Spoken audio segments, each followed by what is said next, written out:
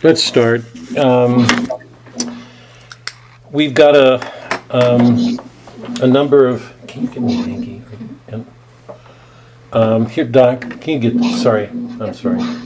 God, We're still trying to catch up here. We've got some really important things to get to tonight that I think are probably going to surprise you guys. I'm not sure. Maria, welcome. Welcome. Thank you. Hi. Good to see you. Good to see you. You too. And I'm glad you're okay. I'm glad everybody. Let's start with prayers because I know lots has gone on. Connie's mother-in-law. Well, anyway, let's take a minute for prayers because it's been a serious ordeal and I know people went through a lot and I'm not sure what's happening, but I know a lot of you got burdens on your heart. So let's say prayers. Any prayer request? Connie, you obviously want to pray for your mother-in-law. Connie just told me that her mother-in-law is in hospice.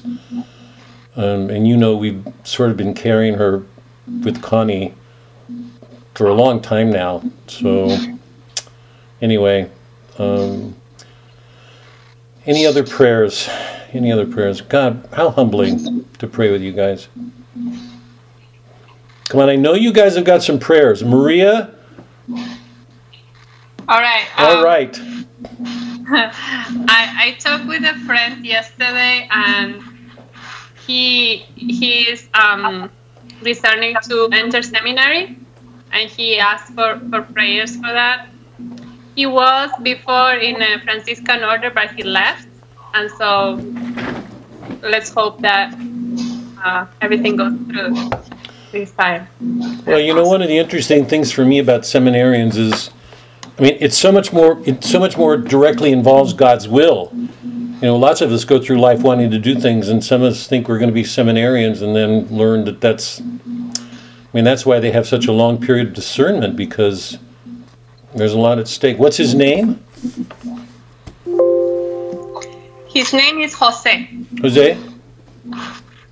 Yeah. Maria, any prayers for you? For me, I would like to, and for me and for all of you, that we may make the best use of this Lent time to grow in grace and closer to God. Good for you. Good Thank for you. Yeah, it would have been my prayer. You took it from me. That just means we share it already. Bob, Yeah. there are two people in our family who passed this last week. Wow. Sharon and Fred. Sharon and Fred? Yes. And Fred was 99 years old, so God bless him. He lived a good, wonderful life. But Sharon and Fred, if you will pray for them, I'd appreciate it. How old is Sharon, can I ask? I believe that she was probably 75, right around that area. So, yes, she had health problems and for years and years. So I was, she lived a good, long life as well. Anybody else? Sorry, anybody else? I think I wrote it down for you. Yeah, I know, Dr. No. Connie, what's your mother-in-law's name again? Jackie. Jackie? Jackie, yeah. Yeah. Okay, in the name of the Father, Son, Holy Spirit. How good it is to be together. There was a time in the middle of this freeze when I was like hitting a wall and realized all the things I preach about, not taking things for granted, sort of came up and hit us square in the face, because you realize that you might not get out of this thing. It was that cold, and a lot of people suffered, and a lot of people went through trials. What a great tribute to our human nature, what you gave us. that people endured the way they did. What a resiliency in humans. There's so much that looks down on our human nature in these modern times. There's nothing to say except praise for the strength and courage, the helpfulness on the part of so many people who stepped forward to help. Lots. Anyway, for the ordeal we just went through, for whatever pieces of self-knowledge came to us during it, the humbling graces that were part of it, all of it. How good to be a part of your world, to suffer together, and to come together at moments like this to share our expressions of gratitude with you and each other. Let a blessing be upon all of us and all of us going forward, what we're doing. We ask a special blessing on Connie's mother-in-law, Jackie. Connie has been carrying her. I don't think she'll let go of her soon either, no matter what happens. But watch over her if this is the last part of her life. Keep her cheerful. Given the woman that she is, let this be a period of growing even closer to you. She obviously is close to you already. Let it draw her even closer. For Maria's friends, for Jose, tough point of crossroads, tough crossroads for a young man to come in his life and feel the dedication and go to a seminary. Some people are called, some people aren't. They won't know, he won't know without going through a period of discernment, or maybe he will. But be with him, whatever he comes to. Your will means a lot to him, obviously, so help him to know what it is, whatever it is. For Sharon and Fred, is that it? Yeah. Fred, 99 years old. He's going on to a better life. Time to be glad. Genuinely put these sorrows away. Receive him into your kingdom. Let all the good that he's done in the world, known or not known, make a quicker opening to you. If there's time in purgatory, let our prayers help. Forgive him his sins, receive him into your kingdom. Let him know the joy, finally, that's obviously been a part of his life, all of his life. Same for Sharon. Receive her into your kingdom. Forgive her her sins. If there's a time of purgatory, let our prayers help. One of the things we're going to see from Dante tonight is that prayers move. How can they not? You're a God of love. Sometimes in our pride, we become so self-sufficient. We think we can do everything on our own, and one of the truths of our faith is people are praying for us and helping us, and we don't often even know it. So let our prayers help both of them, Fred and Sharon.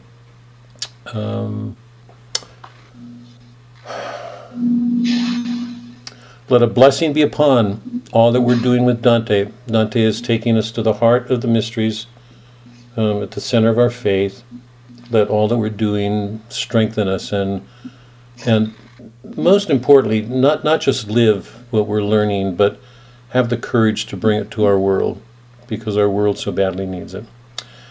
And just to back up what Maria said, my image of purgatory has always been, it's a period I look forward to, of all of us climbing purgatory together, that we have the prayers of each other to help us. So whatever our particular weaknesses for each one of us, help us to hold on to each other so that we can find a strength in knowing that others are helping us when we face those weaknesses in ourselves. What a great blessing for this to be a part of our work together. We offer these prayers, Christ. You are our Lord. In your name, amen. Okay. I was going to do a poem tonight, a lyric. because we didn't last night, and I really want to get us back up because I know, at least for me, and I'm assuming it's true for you guys, that once we miss a week, it's like a couple of weeks. It's like a big hole opens up, and so I want to spend some time to review to make sure we're all together. But I do want to read something. Did you get a? It's underneath that paper. Sorry. The reading Monday morning was ready-made for our course, because last time we met, we just accompanied Dante and Virgil through St. Peter's Gate. And the reading in Monday's Mass was a reading on the day of the chair of St. Peter. And so I'm not going to let that pass. So in place of our lyric, what I'd like to do is do the readings for Monday morning and then just comment because it's appropriate. We're at that point in Dante's Purgatorio where the two of them are entering active purgation, and sometimes these things can just become mental abstractions in our heads as if they're not real, but we take the chair of St. Peter seriously. It's an authority that Christ gave Peter. And so I'd just like to take a minute with it because it speaks so directly to the work that we're doing, okay? The reading from the Old Testament, I think, was from Peter's first letter, and in that letter he says, "Beloved," That's from the New Testament. New Testament, the letters, "I exhort the presbyters among you," he says, "don't lord it over people, don't act like you're something. Tend the flock of God in your midst, overseeing not by constraint, but willingly. Give yourself, as God would have it, not for shameful profit, but eagerly. Do not lord it over those assigned to you, but be examples of the flock. And when the chief shepherd is revealed, you will receive the unfading crown of glory." The graces that are a part of our life will crown us. It's exactly what we're going to see happening to Dante when he comes to the end of Purgatory. So that was from Peter's letter. That was the first reading. But this was the scripture, and so I want to read this. Okay, you all know it. You've all heard it forever, but it's a stunning moment to me. This is when Christ asked the disciples, "Who do the crowd say I am? Who do the people say I am?" And they can't answer. And then he turns to the disciples and say, "Who do you say I am?" And then he turns to Peter. In some sense, just so you know, I may be heretical on this. In some sense, I look at this legitimately as one aspect of the founding of our church. I think an argument can be made that the church is founded in this moment, but I'm not going to press that, and I certainly wouldn't argue it, but I want to just, it has that kind of importance for the beginning of things. I'm going to put you guys on mute just to help, and if you want to say anything, just, don't hesitate, unmute yourself and step forward, but sometimes I know it helps the audio. This is the scripture reading from Monday. When Jesus went to the region of Caesarea Philippi, he asked his disciples, "Who do people say that the Son of Man is?" They replied, "Some say John the Baptist, others Elijah, still others Jeremiah or one of the prophets." Now naturally, he said to them, "But who do you say I am?" Simon Peter said in reply, "You are the Christ, the Son of the living God." Hold on, sorry.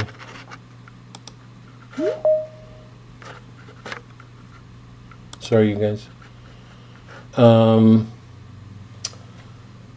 Peter says, "You are the Christ, the Son of the living God." Jesus said to him in reply, "Blessed are you, Simon, son of Jonah, for flesh and blood has not revealed this to you, but my heavenly Father. And so I say to you, you are Peter, and upon this rock I will build my church, and the gates of the netherworld shall not prevail against it." Hell will not be able to withstand Christ wanting to penetrate it. I will give you the keys to the kingdom of heaven.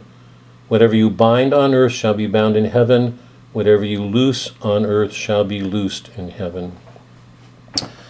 You know that in the reading that we've done, hi Mary Jane, it's good to see you. You know that in the reading we've done, we've encountered this thing that the pagan poets called the taking of the auspices. I'm going to give you guys a quiz right now, and everybody who doesn't answer gets dismissed. How's that? What's a taking of the auspices? We've gone over this in the Iliad, the Odyssey, the Aeneid. Test time, you guys. Taking of the auspices. It's checking signs in nature. Good. I'll take that. All of you are saved. You can thank Anne. It's close enough. It's an expression used to describe an experience with an omen. An omen is given, some omen, somewhere. It can be a person speaking, it can be birds doing something. Something happens in an event in nature, and the people present see it as oracular. Something miraculous is happening. But they knew that people with vivid religious imaginations would often misread. People do that. It happens today with religious people, Catholics, Protestants. So in order to check that against that tendency, that omen had to be confirmed. So they waited for a confirmation. It happened numerous times in the Iliad when Aeneas was on the Tiber. He saw the omen of the pig with the 30 piglets, and he got a confirmation. In the Odyssey, it happened a number of times. A prophet would say something, it would be confirmed. One of the more important ones that I remember going over with you guys is the night before battle, Odysseus hears one of the women, the servants of his house, lamenting and crying out a curse against the suitors. She says something about Zeus wanting to take vengeance because the suitors have been grinding down her knees. They're images of the Cyclops. They've been eating people out of house and home. I remember talking about the way they grind the bodies down. Cyclops is an image of what's at the heart of the suitors. And this old woman cries out. And Odysseus hears Zeus thunder. I may have those backwards. The thunder may have come first, but I have to go back and check it. But one event happened, and then it was answered by another. So that's taken as a confirmation. The church does this all the time. I think we've talked about this with all the sightings of Mary. Because lots of people, I'm sure, countless people have probably come forward and said they've seen Mary or had apparitions or visions. Or the church has to confirm them because they may not be real. In this particular instance, Christ says, who do the people say the Son of Man is? In one of the other Gospels, it said none of the other disciples could answer it. And finally, Peter says, and then Christ says, so none of the others answer, and Peter says, you're Christ, you're the Christ. And then Christ says to him, blessed are you, for flesh and blood has not revealed this to you, but my heavenly Father. And I say this to you, you're Peter. Peter expresses an omen. You're the Christ. Who confirms it? God himself. That's stunning. This is not just a confirmation from nature or some other character. This is Christ himself saying. You didn't get that on your own. Peter's just been given this miraculous power, and it's confirmed by Christ. And it was on the basis of that he says, on this rock I will build my church. And the gates of the netherworld will not prevail against us. So it's a stunning moment. Christ, God, is turning over this power to Peter and giving him the two keys to the kingdom. And lots of people, lots of Protestants are not going to accept that because that's an extraordinary power. Why would Christ have given all that power to a man? Well, my answer to that is if Peter didn't have that power, how would he answer all the evil that the church is going to face in its history from within inside itself? I don't want to romanticize this at all. I think you guys know me by now. from within the church and from without. Without that power, the church would have been wrecked. One of the testimonies of the truthfulness of our church is that it could have withstood all the thing that's happened to it over the centuries. That our church is still standing is the best evidence of its divine nature that I know of. So the reading we just had is not a small one. It's really important, and it actually goes directly to what we've been doing, because last time we met we were there at St. Peter's Gate. So anyway, I thought you might enjoy that. Okay.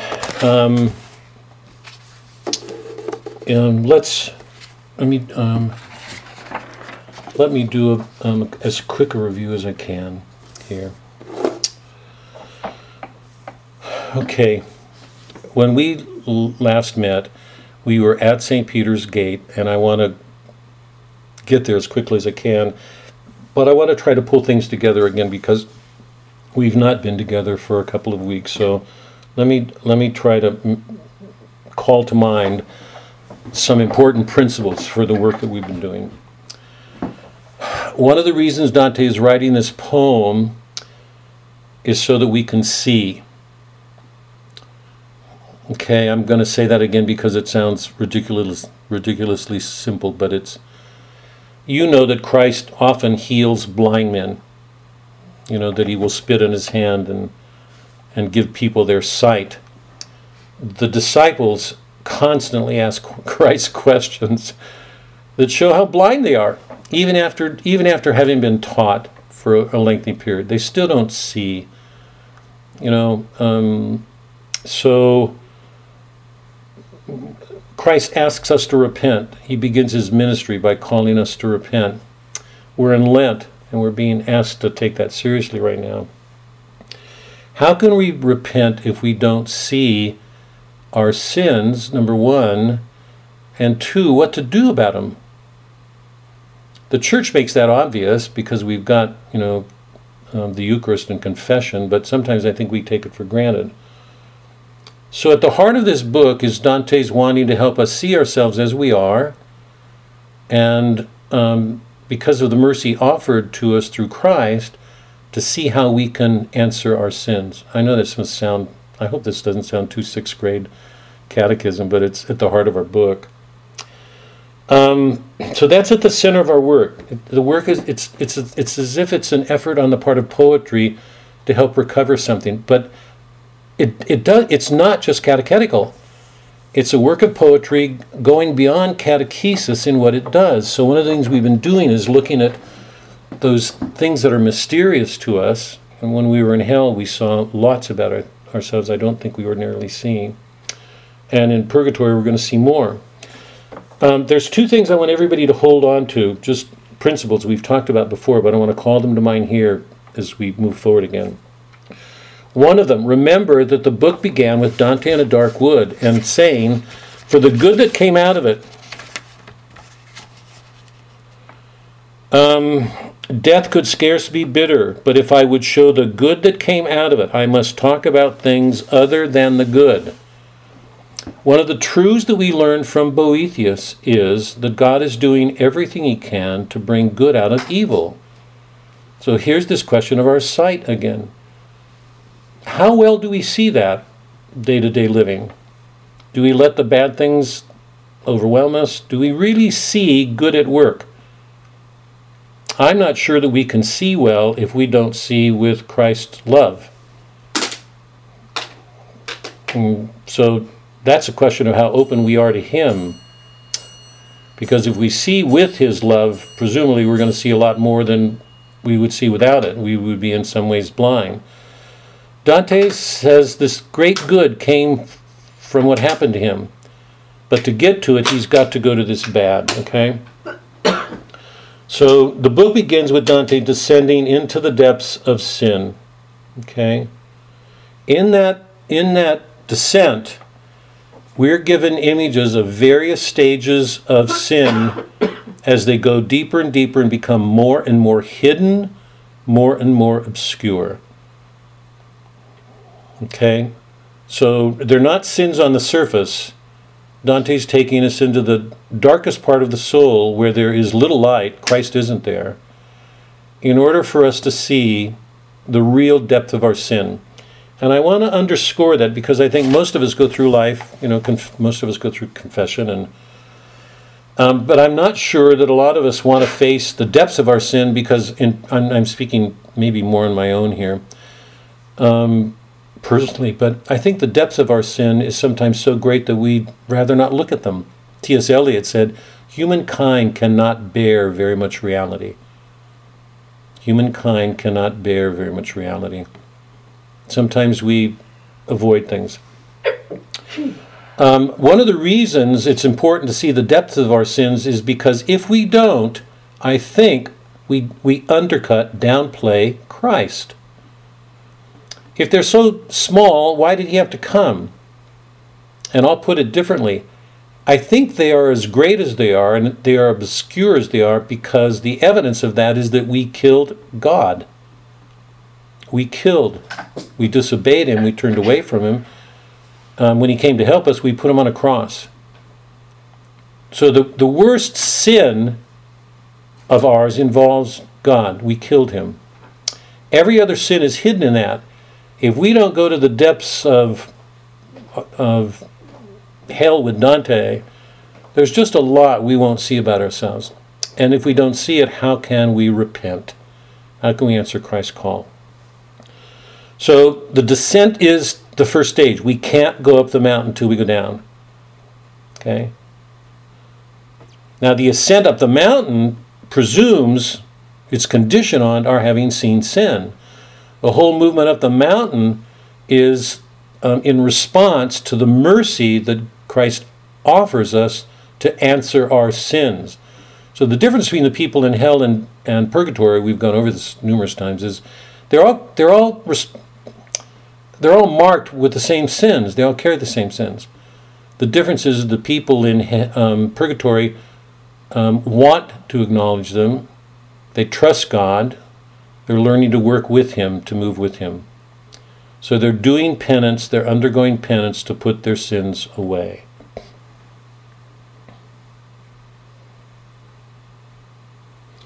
So in hell, what we see, this is what's so amazing about what Dante's done, is people are trapped in a sin, doing something, wanting something, that they made more important than God. That's what they wanted, that's what they've got. And they're frozen in it. That's eternal. They're not going to go someplace else. That's what they wanted, that's what they've got. So the contrapasso around them is just an expression of the world they've chosen for themselves. So there's an arrest.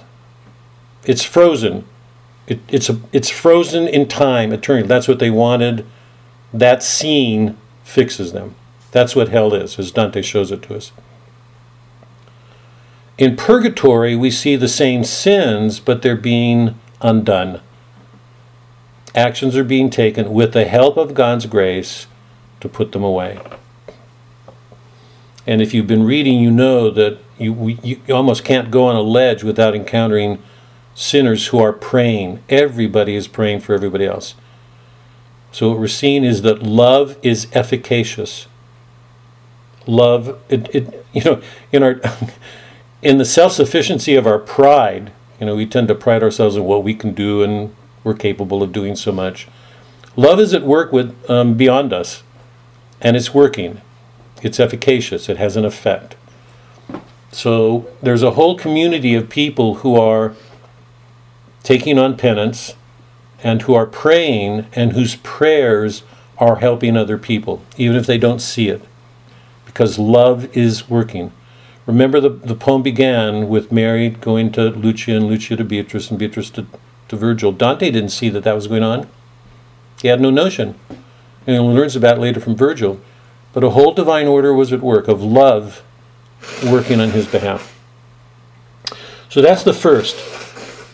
Dante wants to show a good, but to show it, he has to show the darkness that was the condition. You can't talk about the good without showing the bad that he had to overcome. Okay?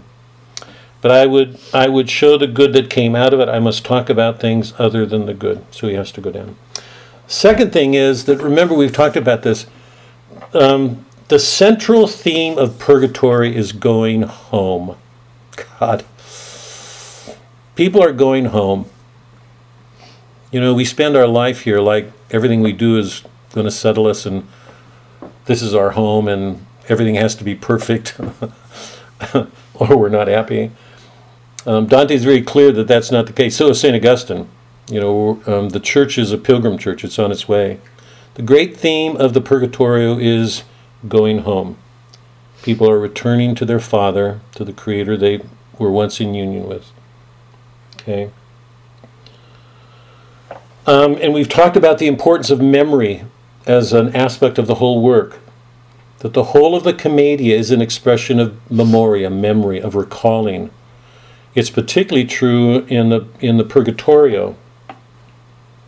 They have to pick up their sins and move forward. And the understanding here is that they're moving forward the grace of Christ. Remember, at the center of the math are Christ's words, "Do this in memory of me." We've been talking about this now for a couple of weeks. That term, anamnesis, that's the word to describe Christ's words, anamnesis, to go back and carry forward. Do this in remembrance of me. Take me into you. Go back and pick this up and go forward. So the climate Purgatory is recovering memory. It's to recover what was lost, what was once had and has since been lost. So all the efforts at penance are to strip away those things that get in our way of recovering God. We get too much of the world. Over and over again, Dante's going to say in the Purgatory, people are trying to strip away the hold the world has on us. Here's another test, quick test. What were the four goods that Boethius said we had to be careful of? The four goods that are genuine goods. The trouble is we give them too much importance. Do you remember what they were? And don't save anybody this time. Let this group struggle some. Wealth, fame, power, and pleasure. Okay. Did you get those off your notes, Connie? Yes, I did. Yes. Those came off too fast. I know, yes. Connie, say them again. Wealth, fame, power, and pleasure. Yeah. And those are the exact things that Dante's going to have, he's going to encounter in people struggling to put off in Purgatory, because the attraction of those is so great. Okay. Now, so hold on to this idea. The theme, the action of the Purgatory is going home. It's people returning to their home, to their Father. Our Father should be more important than every other thing, even our families in our life. If we make our families more important than He, then we're in trouble. We're in trouble. But here's one of the things that's hidden in that, and we won't see it realized concretely until the Paradiso. So this is the second thing I want everybody to hold on to. Not just Dante having to go back, but the idea of who our Father is. And the idea that informs the whole of the Divine Comedy is the Trinity. We've talked about that a number of times now. And I want to read you that line from St. Thomas because I think it's so important. In one of his works on the Trinity, Thomas says this: one is a part of two, and two of three, as one man is a part of two men, and two men of three. But it is not thus in God, for the Father is as much the whole of the Trinity. And he gives the Latin for that. The Father is the same in magnitude as the Trinity. That's why we say one God. Does that mean the Spirit and the Son are greater because they're two? They're greater than the Father? Absolutely not. That's the mystery. Does that mean the Son, as one, is less than the Father and Spirit because they're two? No. To grasp that mystery, we have to get out of the habit of thinking in earthly terms, in terms of quantity or time and space as we know it. Because time and space, as we know it, does not govern God's kingdom. We saw that really clearly in Boethius. We're in eternity. There's no past, there's no future. There's this boundless present. So in the reality of the Trinity is that each of the person indwells wholly in the other without losing their individuality. The Son is distinct. When the Father conceives of himself, when he thinks about who he is, that conception, that image is the Son. That's why he's begotten, not made. He's begotten. He's one with the Father. He's consubstantial with him. Right? And the love between them is the Spirit. So each one of the persons is as whole as the whole of the Trinity, and yet they're distinct. So one of the things that's happening as Dante moves up Purgatory is that he's beginning to shed those earthly ways of seeing in his return home and beginning to move closer and closer to God, so that everything that happens will take the form of a community, people working together, doing things together. When we enter the Paradiso, we're actually going to see people indwelling. That's going to be one of the amazing things about the Paradiso. It's an extraordinary thing when we get there to see it. But the thing I just want to impress here, those have been two of the principles that have been with us from the beginning. That man was made to love and be loved, to be one with another without losing his individuality, his distinctness. Buddhism, Hinduism lose that. In Eastern religions, man loses his individuality and sort of merges with a whole. That's absolutely contrary to the teachings of the Church and Christ. Each one of us is made in the image of God.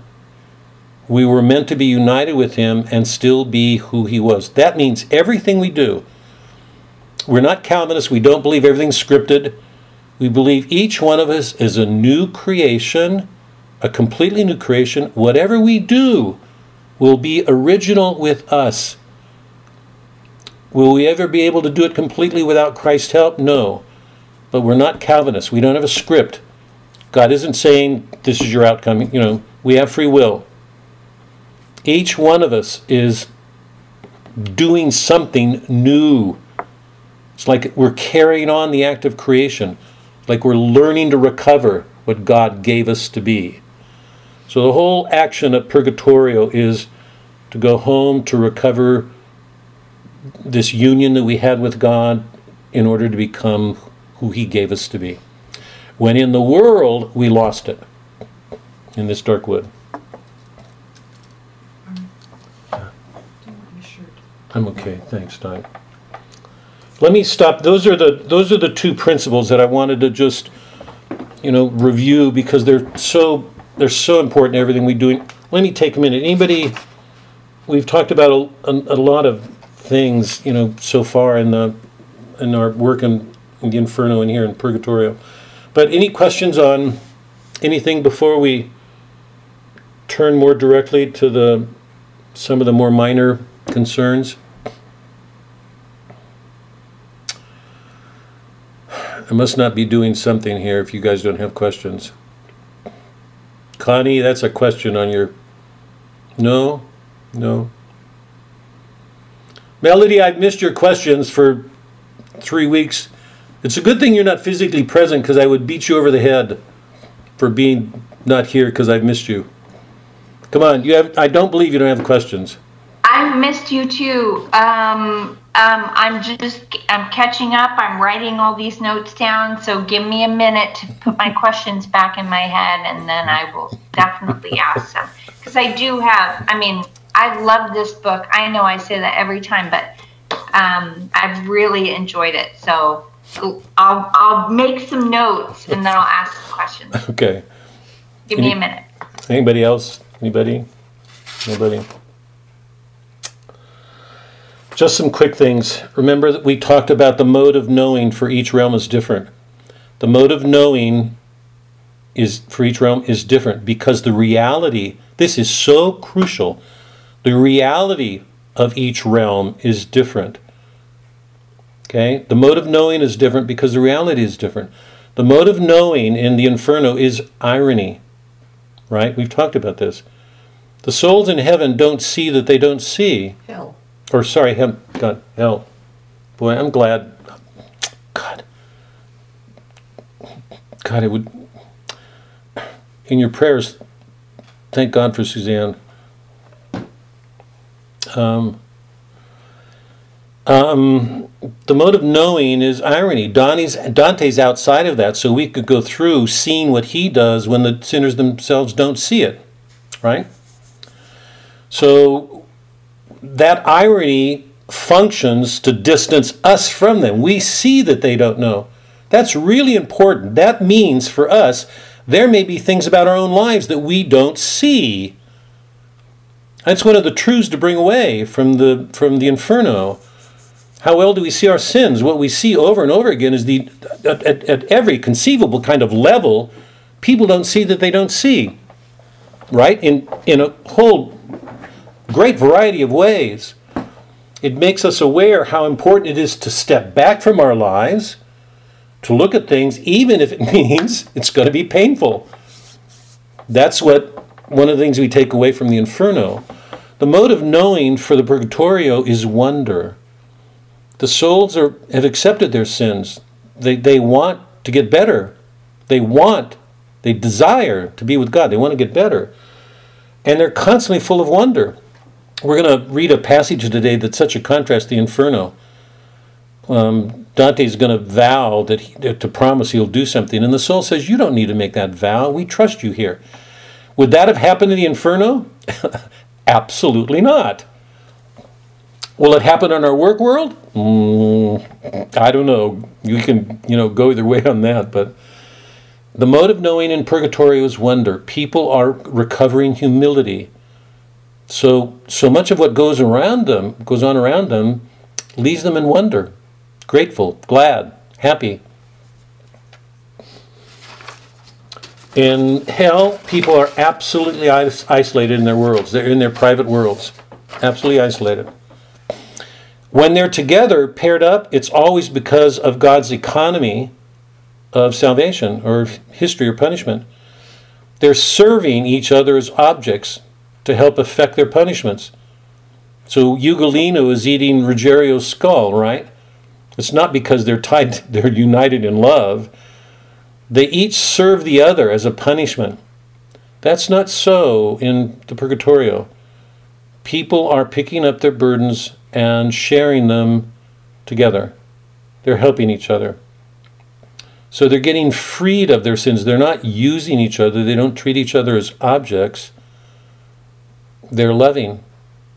And they're helping each other to love, to become better. So, one last thing. You remember that in the Anti-Purgatory, I'm gonna go through it. We're going to go back to a couple of passages just for review. But remember, Anti-Purgatory is that condition of the soul before somebody actively takes on penance. Symbolically, it's a condition that shows someone hasn't fully accepted Christ yet. And we know from that condition, it can happen early in life, it can happen late in life. Christ said that, and remember the parable about the guy who came to work in the last hour, and everybody who had been working all day resented it because you got the same pay. That is, they all ended up in heaven.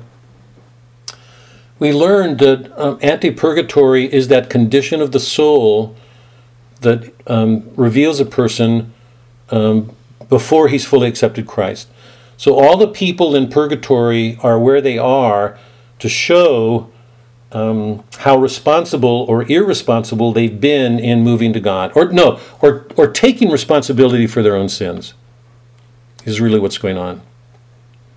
Because the people who do take responsibility for their own sins or the people who put it off for too long have to wait for a time before they can begin. So what Dante's showing, and this is one of the great mysteries that's been unraveled by Dante and Shakespeare more than anybody, by the two of them, because they were part of a Christian world and they had literature and philosophy behind them. One of the things that Dante's showing us is that God's justice never stops, neither does its mercy.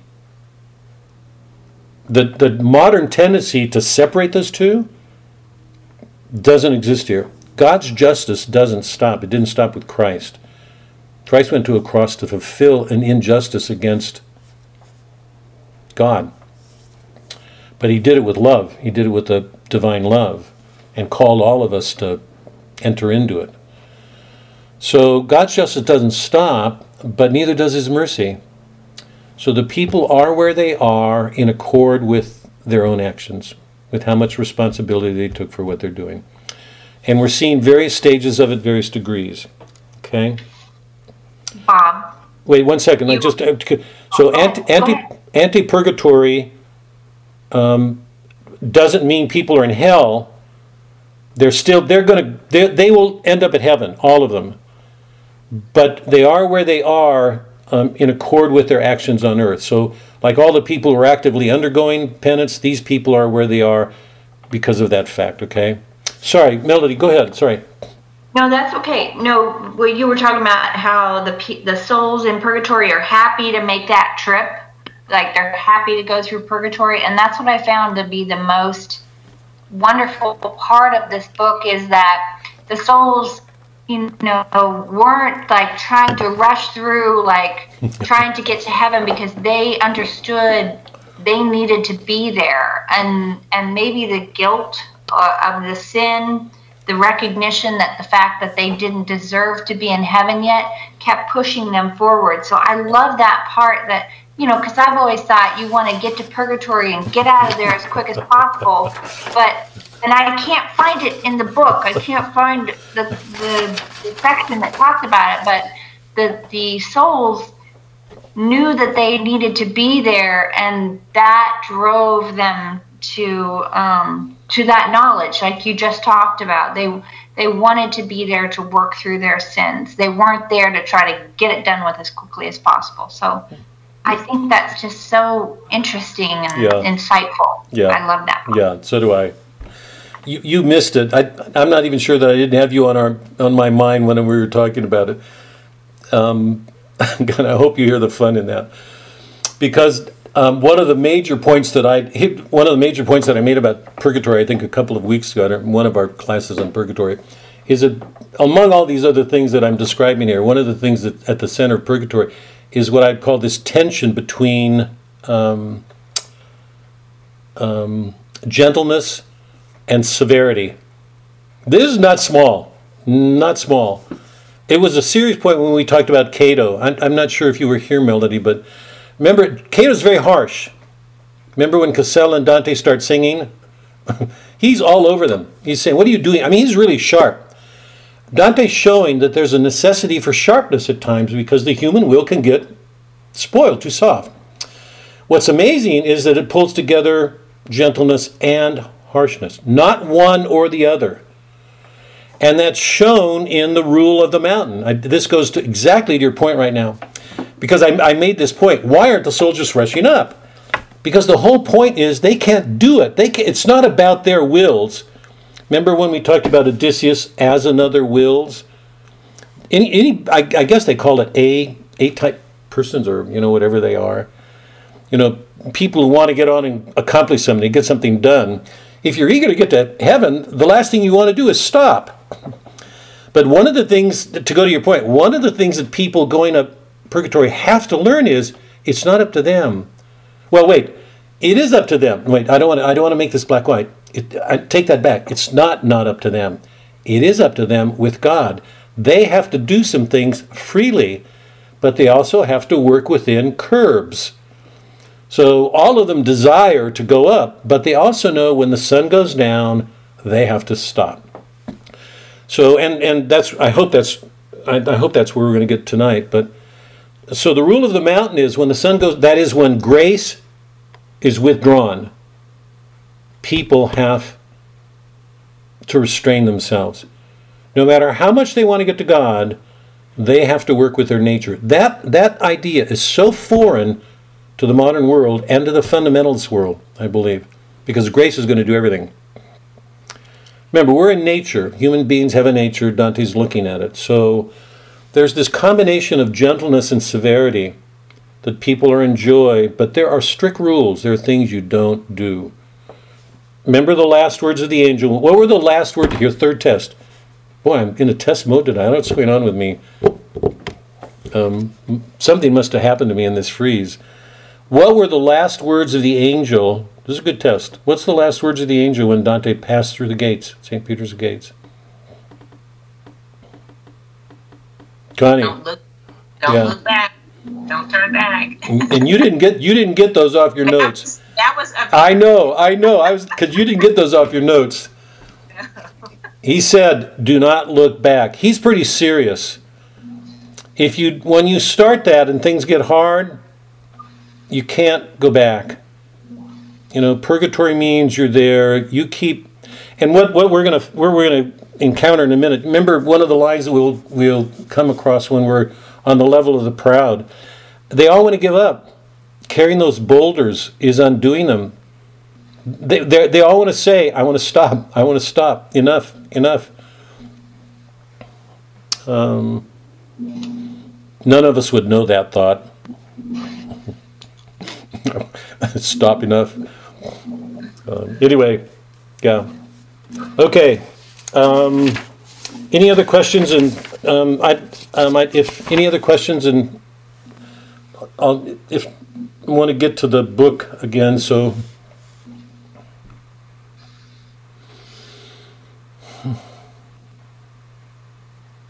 No questions? Somebody have a question? Something's going on. Okay. Let's go. Turn to 10. I'm going to try to do a very fast review of some of the characters we've already gone over, just to make this concrete, so we're not in abstractions in our head. Okay?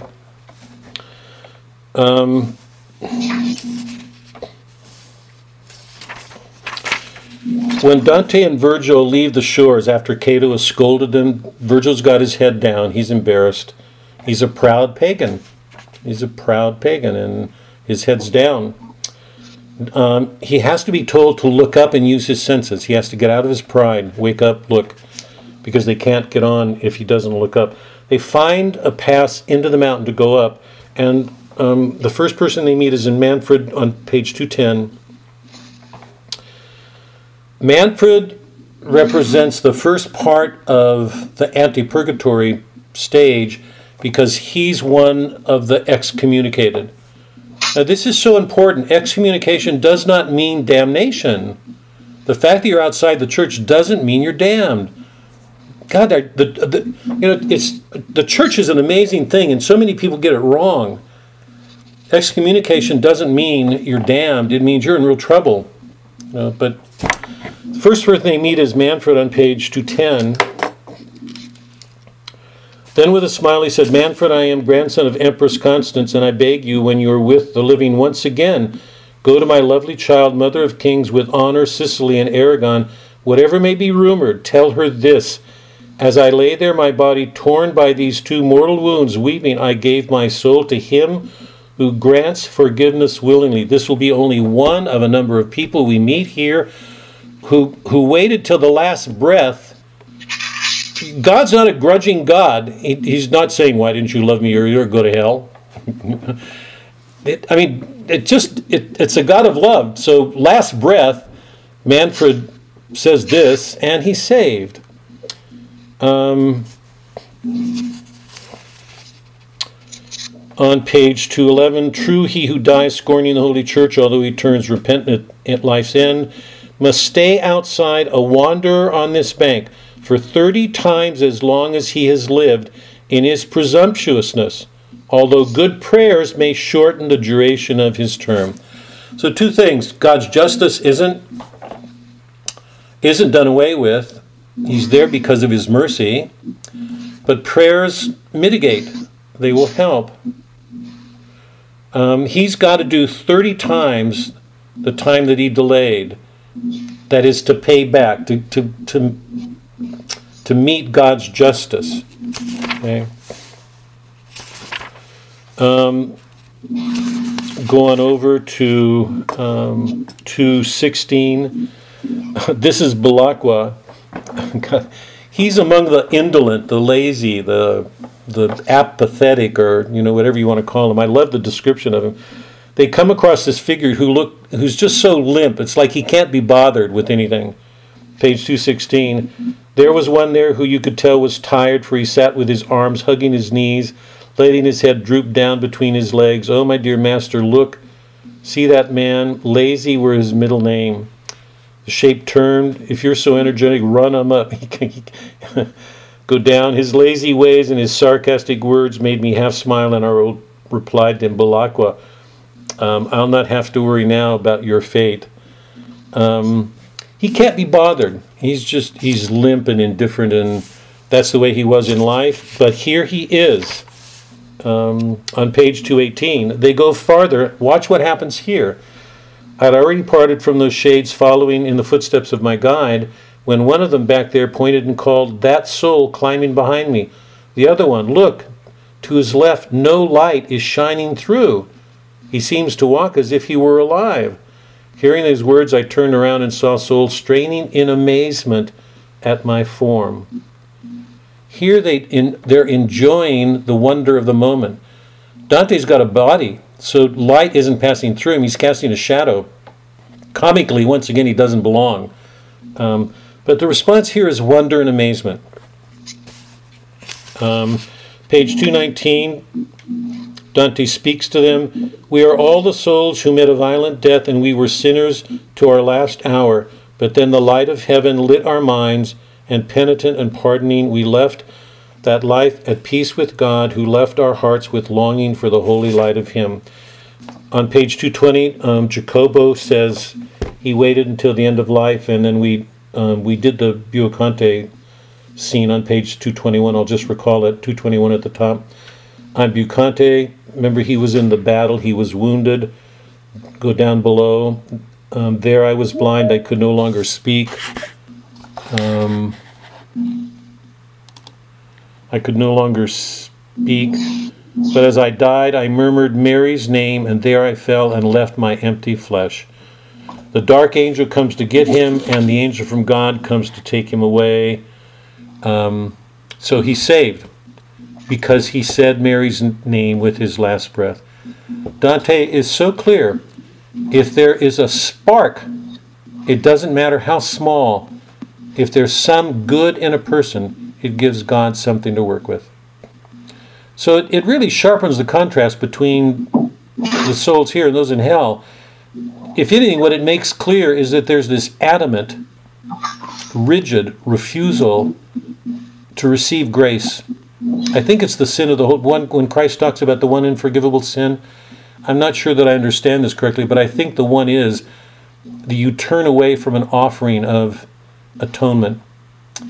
So if you compare just these characters to those in hell, you get a clear sense of how stubborn, implacable the human soul can become to its own harm.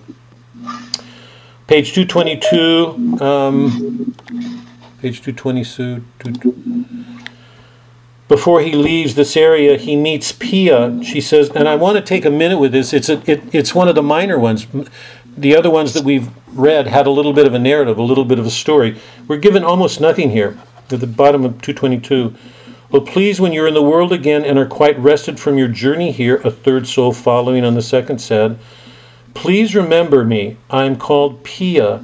Siena gave me life, Marima death, as he knows who began it when he put his gem upon my finger, pledging faith. Why did Dante put Pia here? What does she serve?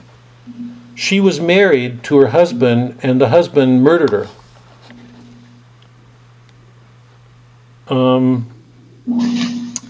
He didn't have to put her here, because he's had enough souls, enough figures showing souls waiting to the end of their life, doing what they do. What does she serve here that the others don't? Not Jacobo, not Buocante, not Balakwa, not Manfred, none of them. Why did he put Pia here? What does she show us that makes her different as a character from the other characters we've seen up to this point?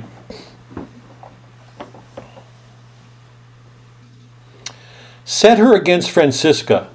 Who's Francisca? I'm trusting you all remember, because we've gone back to her a number of times. Her and Paulo, right? Yeah. What's the difference, Connie? Go ahead. Is Pia similar to them losing her life quickly? And even though she was repentant, undoubtedly, unlike Francisca,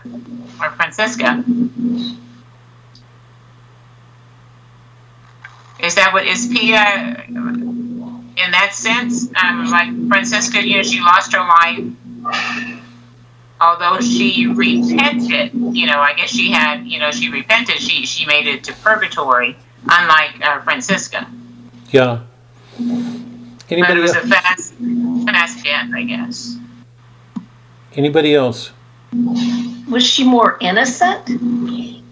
Meaning what, Anne? I'm not... Well, that with the other ones, there was more, I guess, more about their sin, where she was sinned against by her husband. I don't know. Maria, yeah. So because of marriage, it's like one person, husband and wife. So maybe that's why she is there, like reminding of that sacrament.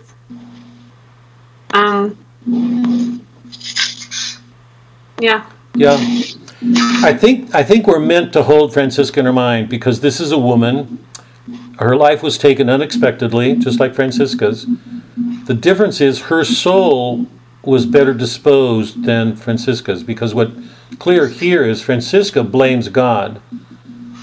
The interesting thing about Pia is she's not blaming anything. And what's remarkable is we don't see her holding a grudge against her husband, even though he killed her. She put off something in her life, but there was something good enough in her soul to bring her here. But she has none of those grudges or resentments. It's sort of amazing. Her husband took her life, and she's here, and she's saying, please remember I'm called Pia. Sienna gave me life. Merima, death, as he knows, the guy who put his gem upon my finger, pledging faith. It's an interesting tenderness that Francisca didn't have, and I think the others didn't. And I think what Maria said is to the point, because she's carrying a marriage in herself, and like Francisca, remember Francisca's husband killed them, her husband killed Pia, but you can't hear her words without feeling a real sharp contrast between the two women. Okay.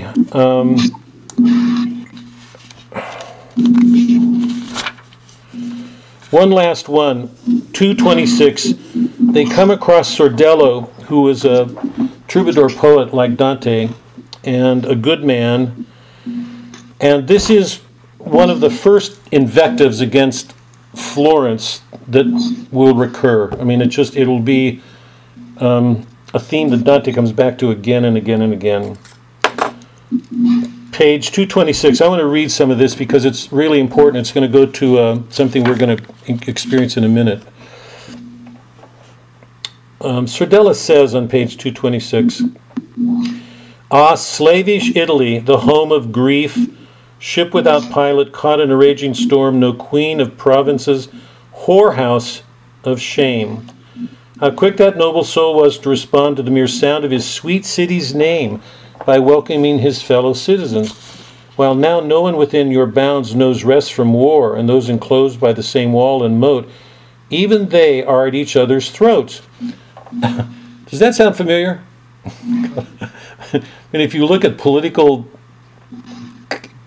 if you look at what's going on, I mean, it's gotten worse over the last 20 years, I think. Oh, wretched Italy. I hope everybody's hearing America. I'm not going to do this, but I hope everybody's hearing America, because remember, this is about the commercial republic. Dante is, I've been describing him as the prophet of the commercial republic world. It came into existence at his time. He's showing us the regime that will give direction to the whole modern world. Everybody wants to come to America because in America you're free and you can make money. The prototype of that regime is here. This is Italy in the Renaissance. Okay. So whenever you hear Italy, you can at least think about, us. We are the dominant power of the world. We are a modern commercial republic.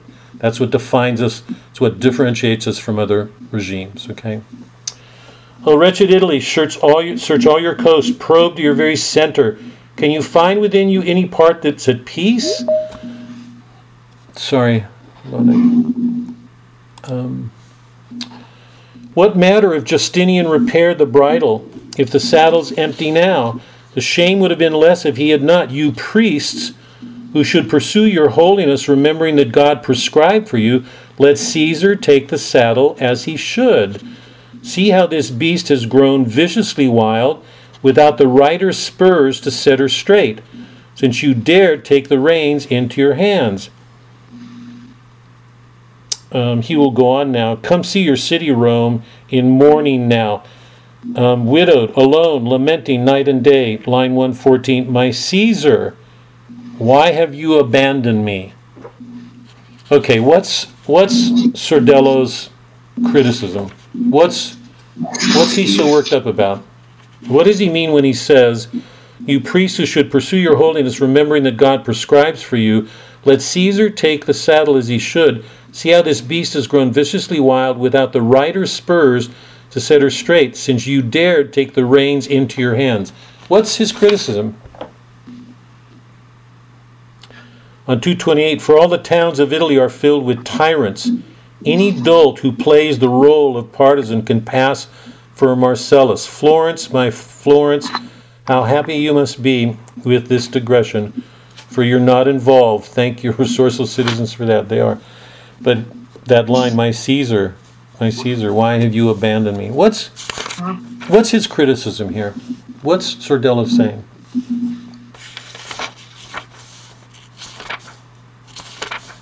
Church has overstepped its bounds and is messing with the... Say it, Doc. Can you all say it louder, can you? That the church has overstepped its bounds. Wait, Melly, did you hear my question? What's Sordello saying? Did you hear the quote? It's really important to look at on the top of... where am I? Sorry.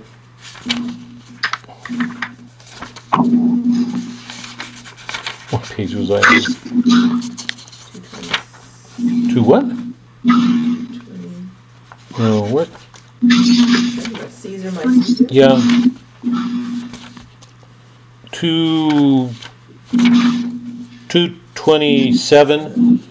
Really important. You priests who should pursue your holiness, let Caesar take the saddle as he should. See how this beast has grown viciously wild, without the rider's spurs to set her straight, since you dared take the reins into your hand. Down below, come see your city, Rome, in mourning now, widowed, alone, lamenting night and day. My Caesar, why have you abandoned me? What's Sordello's criticism? Sorry, Doc, go ahead. Because the church has overstepped its bounds and taken on a political role, I guess. So why would that have the effect that he's describing? Wait, did everybody hear Suzanne? Could you all say it again louder, Doctor? Because the church has overstepped its bounds and taken a political role, so Caesar is not in the place he should be. So what's the problem? Did everybody hear that? Yeah, okay. What's the problem? Remember that the church was very much involved in politics at that time. I've made the argument that one of the great accomplishments of the church has been to disengage itself from politics so that the separation between church and states is kept.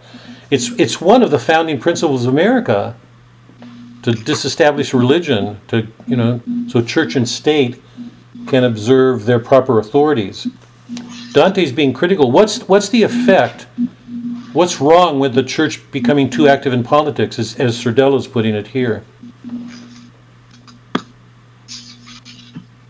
That they've forgotten their role, and their role is to get people to heaven. Their role is to bring people to God, and when you're too busy trying to run the government, that the role of the church has been diminished because because it's divided. Connie, did you have something? No? I don't think it's diminished. In fact, it's enlarged. It's taken over powers. If the church assumes the power of Caesar, what does Caesar lack that Dante's saying it needs? Without the writer's spurs to set her straight, since you dared take the reins into your hands. What can Caesar do that Dante's saying the church should not do? Because if the church tries to do it, it'll fail miserably. What is Caesar's responsibility? I mean, what's he supposed to do that's peculiar to him and not to the church? Govern the people. Dave, is that you?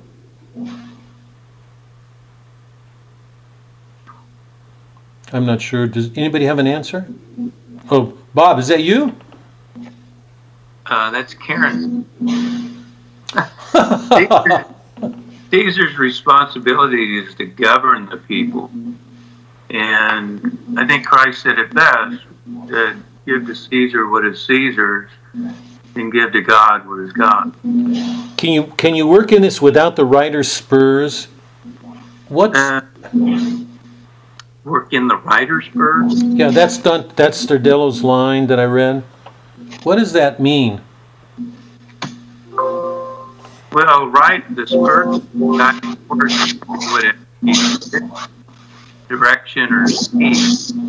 And I think that would be a metaphor for how the church guides us, or how it governs, that's all. Or stays on the path. Yeah. Sorry? Or stays on the right path. Yeah, I think he's saying that one of the functions of Caesar is to impose laws, and sometimes those laws will be harsh, sharp. Govern. Can you govern a wild host? I mean, sometimes you're looking at a beast. If you don't, we're back to where we were before. If you let pity get in the way too much, so you take away a spur, how well will you govern the beast, the animal? Caesar's law. What happens? Well, here, I mean, you can look at our country or watch our country in the last 100 years. What happens when laws get soft, and you want to mitigate them to avoid the harshness of them? Typically, what happens to a people? They don't obey the laws. Yeah, they don't, and then things get worse. So the image here is ruling a beast, controlling a beast, and to do that, sometimes you have to be harsh, sharp. You have to use a spur. Laws can be sharp. If the church intervenes and the sentiments of the church come in to interfere with Caesar, lawlessness results. So here's this again, this tension between gentleness and severity. Our current infighting about immigration would be an example of that. You can go you can take on, it seems to me you can take almost every major concern or piece of legislation in the last 40 years. I don't know how you can look at it and not see the faults that Dante's uncovering. Dante will uncover them, Shakespeare uncovers them. This whole question of bringing laws and the harshness of them to get, that is justice, with love. Because once you go one way or the other, you've got problems. So Sardello's, this is what going to be one of the earliest things we're going to see repeated again and again. Because remember, Dante's watching a commercial regime go into decline. Would you say that America is in a point of ascent as a country? Are we continuing to become better? Or have we passed over that on our way into a decline? And if so, why? I mean, if we have, what's the turn? What's going on? So Sordello accompanies Dante and Virgil, through the Valley of the Princes. These are the people, remember, who've been too preoccupied, in a good way, because they've all been busy. So they're the closest one to the gates. So we've moved from excommunication to the indolent, to the preoccupied. And now we're going to go through the gate. We were here before. I don't want to take too much time on page 243. Remember that this is so important. On page 243, Dante and Virgil have slept in the Valley of the Princes. It'll be the first night. There'll be several. This is the first. And it's during this evening sleep that he has this dream of the eagle, Lucia, on page 243, carrying him up. So just as in hell, when Dante crossed the Styx, remember, from the world into hell proper, he had to cross a river, a threshold, a boundary. It's a boundary marking the unconscious and the conscious. That first step into sin is always unconscious. It's too deep. The first step into grace is too deep.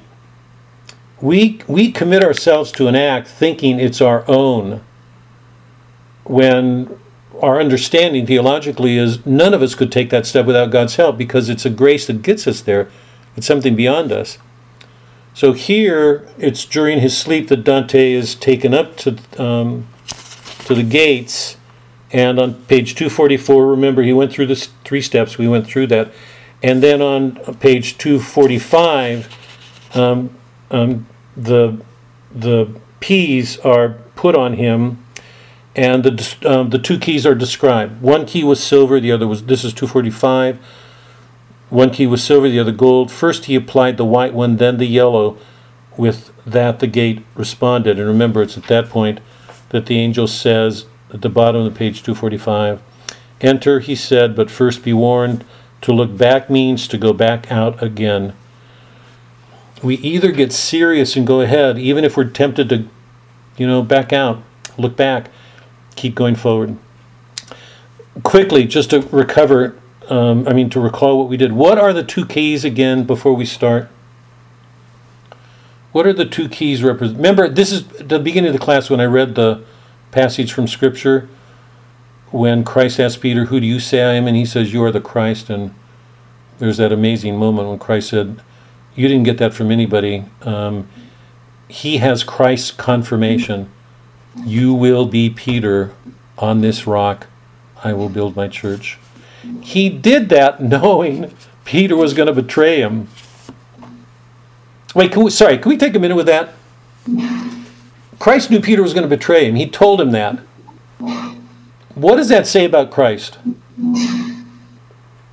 And the leader of our church? Whoever the Peter is in Peter's chair. In the chair of Peter.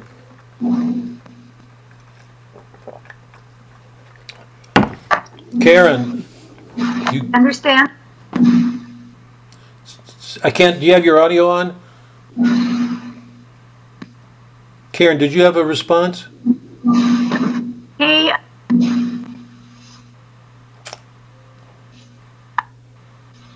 I don't have it. understands our human nature, but he still has mercy on us. Sorry, I didn't. On my end, the audio was really scratchy. Can you say that again?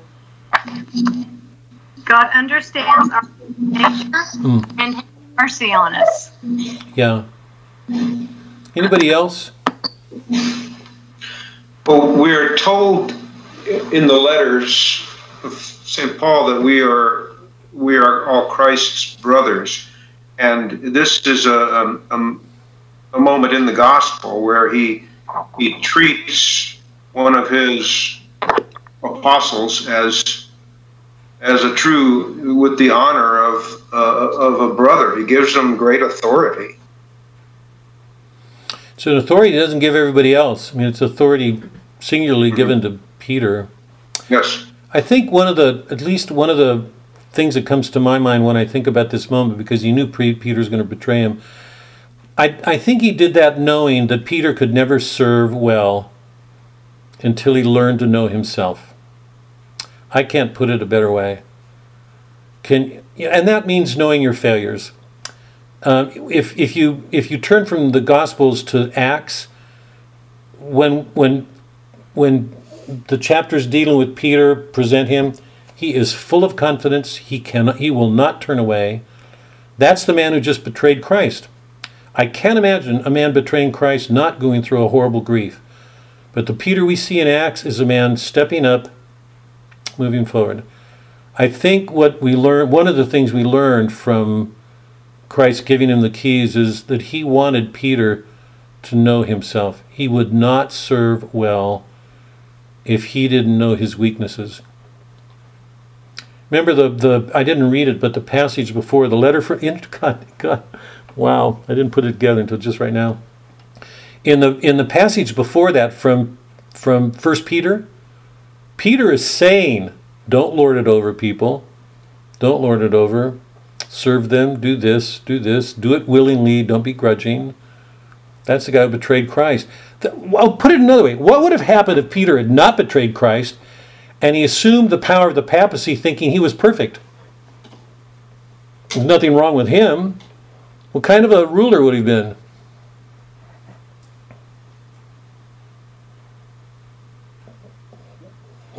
No.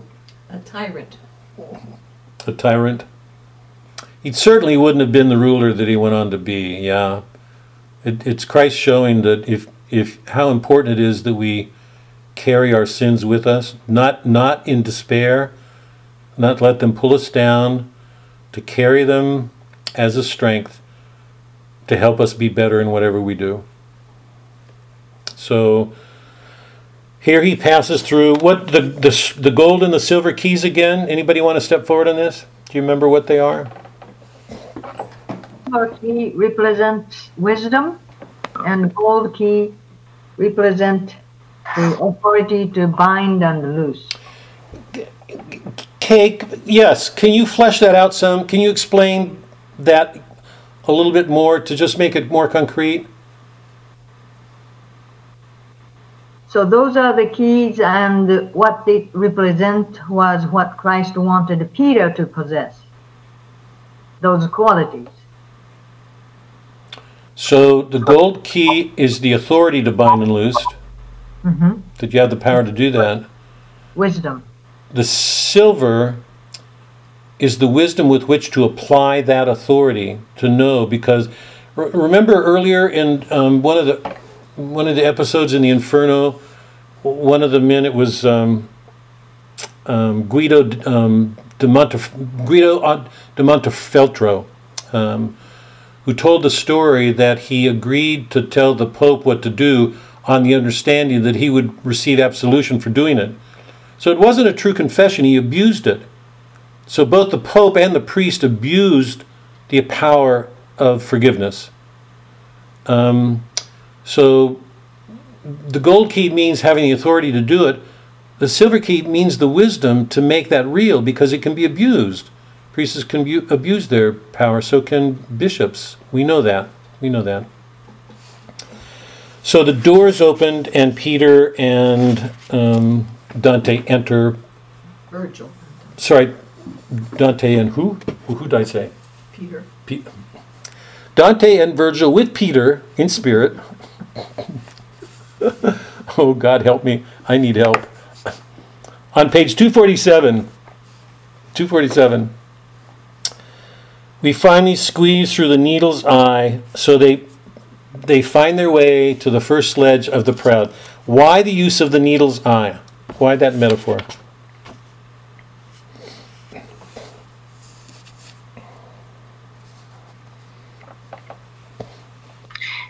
Jesus' parable about entering kingdom of heaven is it's more difficult for a man to pass through a needle's eye. Yeah. Melody, relate it now to what's going on concretely in this instant. Why is that appropriate here? Because they've passed through the needle's eye to get into purgatory. I mean, could they do this on their own? Narrow path. I'm sorry? Could they do this on their own? No. I mean, no. We never do it on our own. I guess I don't know what you mean. Well, I think that, I mean, go back to the needle's eye parable of that Christ that you mentioned. Go back. What did Christ say?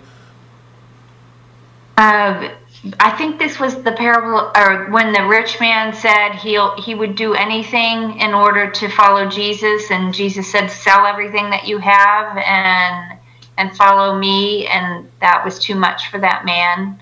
So he walked away, and Jesus said it's easier for someone to pass through the eye of a needle.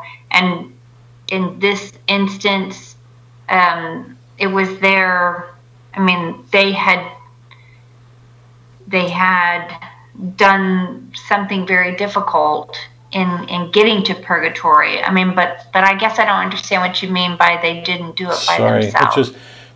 What he's saying is what's impossible to man is possible to God. That even if men can't pass through an eye of a needle, God can. It's the camel can't. Or sorry, the camel can't. So I think he's saying what's happening now is only because of God's help. Man can't do that alone. A camel can't get through. But what's impossible for men and camels is not for God. So I think the metaphor here is meant to remind us that what's happening right now is extraordinary. That we can't forget that what's happening is with God's help or it wouldn't take place. Now here's where it gets tricky. Because we've gone through this, that every ledge has its own contrapasso. Let me see if I can cover this quickly because we're getting short on time. Every ledge has its contrapasso. Every ledge has its goads and checks. And every ledge has its prayer. Right? So, Song. yeah, and a song. But so quickly to try to help with this, what's the contrapasso? What's the burden on the level of pride? I want to look concretely at the scenes, but to try to help, I want to get some of this stuff out because I think it'll help you guys hold on to it. What's the contrapasso at the level of pride and why? I want to just do the contrapasso for pride, envy, and wrathful. What's the contrapasso on the level of pride, the ledge, and why?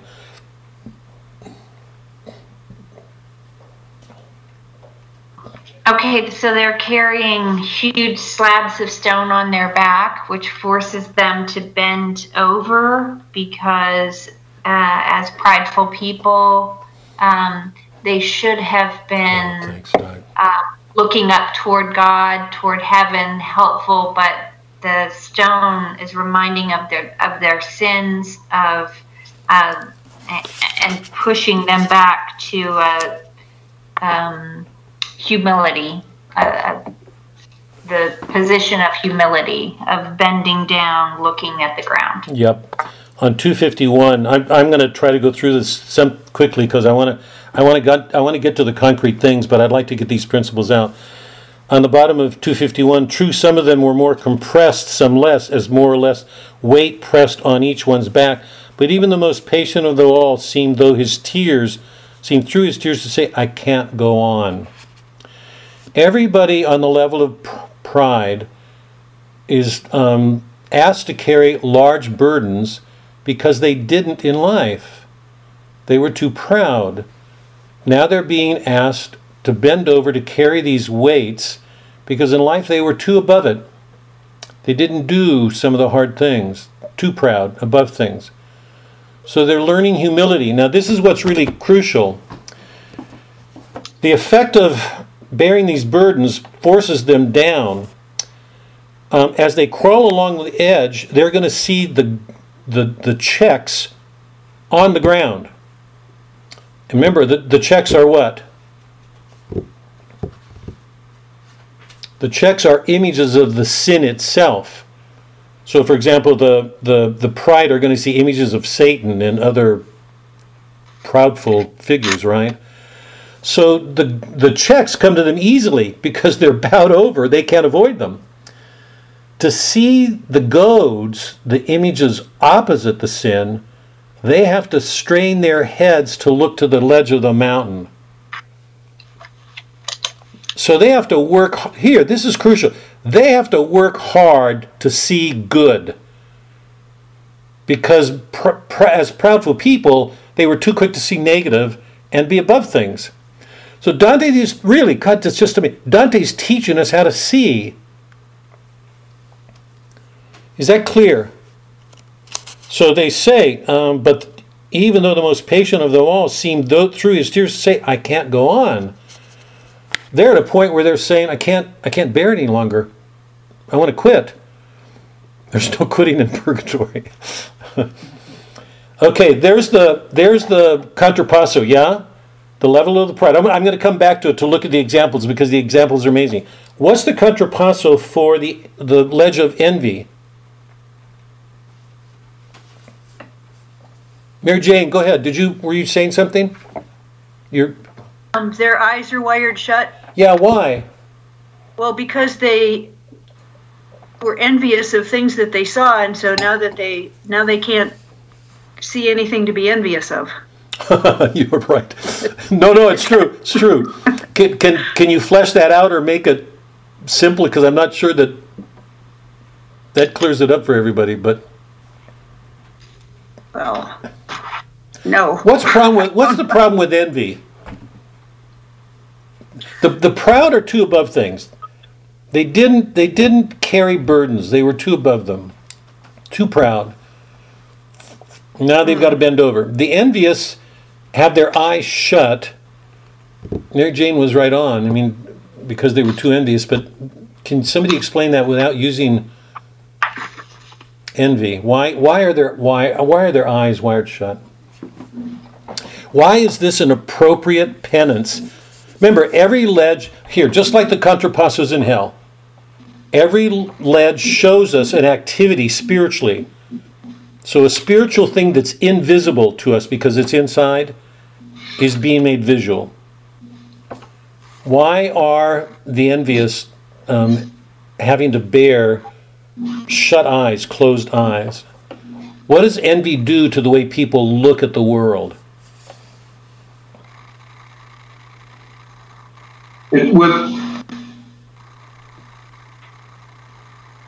Envy seeks to take away something that belongs to another. Can you relate that now to, Mike, can you relate that now to the eyes being shut? Well, if I can't see how wealthy another person is, or if I don't concentrate on it and make it an object of desire to take it away from them, then I'm not falling into the sin. Yeah.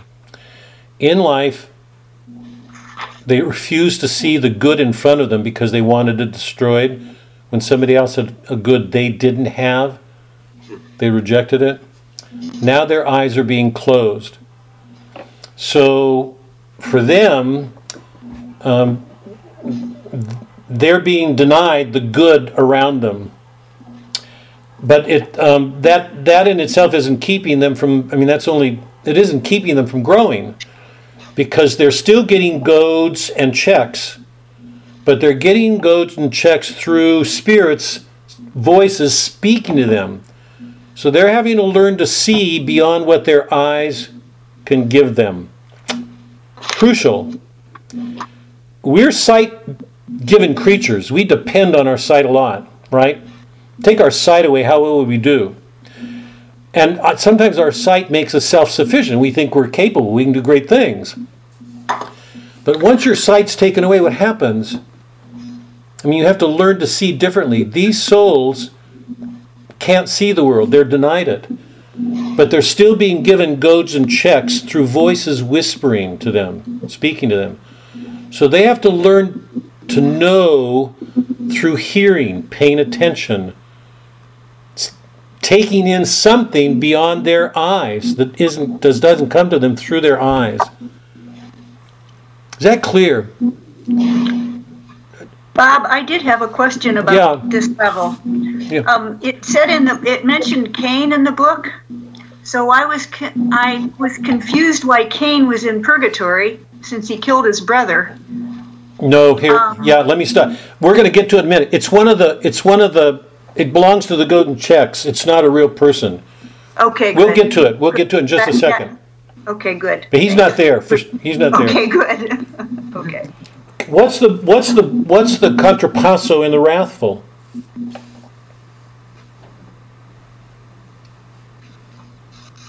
Remember, anger's not a sin. Anger is not a sin. Wrath is. What's the contrapasso here? Well, there was a lot of smoke. What? Okay, Mary Jane, come on. Flesh that out. Why? What is the smoke? What's that an image of? Why is that appropriate for anger? Well, I don't know, but when I get angry, smoke comes out my ears.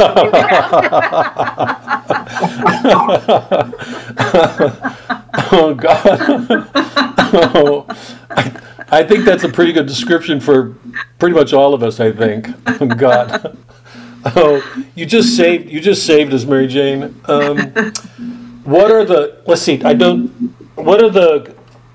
okay, sorry, let me go back to the envy. What are the goads and checks for the envious? Sorry, what are the goads and checks? What's the virtue opposite envy? If envy is wanting to see somebody lose something because you don't have it, Generosity. what's the virtue opposite of that? Do you hear? Generosity. Yeah, generosity. Okay. These are all important, and all of the goads will be opposite. It'll be envy itself taking things away. What are the goad and check for the anger, for the wrathful? Sorry. What's the check for anger? What's the virtue opposite anger? Meekness. Yeah. And anger is wrathful is the sin itself. So, is everybody following? On every level, people are learning to see themselves as they are, and they're taking up penances that are appropriate for their sins. And I'm trusting it's getting clear that every sin has its root in anger. Envy is rooted in anger. So is wrath. Does anybody want to? Anger or pride? Or wrath? Sorry. Pride. Sorry, pride. Pride. I don't know. Pride is at the root of all of them, right? Pride is in envy. Pride is in wrath. My question is why? What is pride? What is envy? What is wrath? Let's tackle that. What is pride? Here, hold on. Let me have your attention again. I sent you that image. I'm not sure that you got it, but remember the three lower levels, pride, envy, wrath, are love of evil. The soul is opposed to evil. The middle cornice is sloth. It's not loving enough. The higher three levels, avarice, gluttony, and lust, are love of good, but excessive love.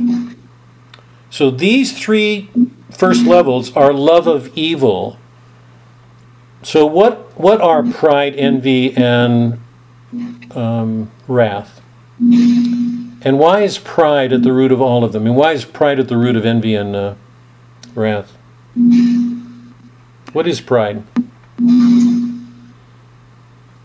Love of self. Say again? Loving yourself. Self-love above anyone else. So Right. Not loving others. Right. There's nothing wrong with loving yourself. I mean, God says, love your neighbor as yourself. I mean, that's a commandment. But loving yourself more than other people means you will make other people into objects. You will use them for yourself. You will turn people into things they're not. You will stand above them. Right? Pride means standing above, looking down on. Humility is doing the opposite. I mean, that's why the people are willingly carrying these boulders. What's envy? How is pride involved in envy? What is envy? Envy means being above somebody, wanting to see them lose something because you don't have it. How is pride involved in wrath? If meekness is the opposite of wrath, meekness means putting yourself away. Wrath means making yourself more important so that you want to... The way you respond to somebody injuring you is excessive. You make yourself more important than the good of another human being. Is that clear? Wrath means smoke coming out of your ear, if I can take Mary Jane's. You know, we cloud our passions because somebody's injured us. Somebody's done something that makes us angry or wrathful. When our response is to make wanting to hurt somebody more than our wanting to love them for their good, it shows that our pride is too much involved in our anger.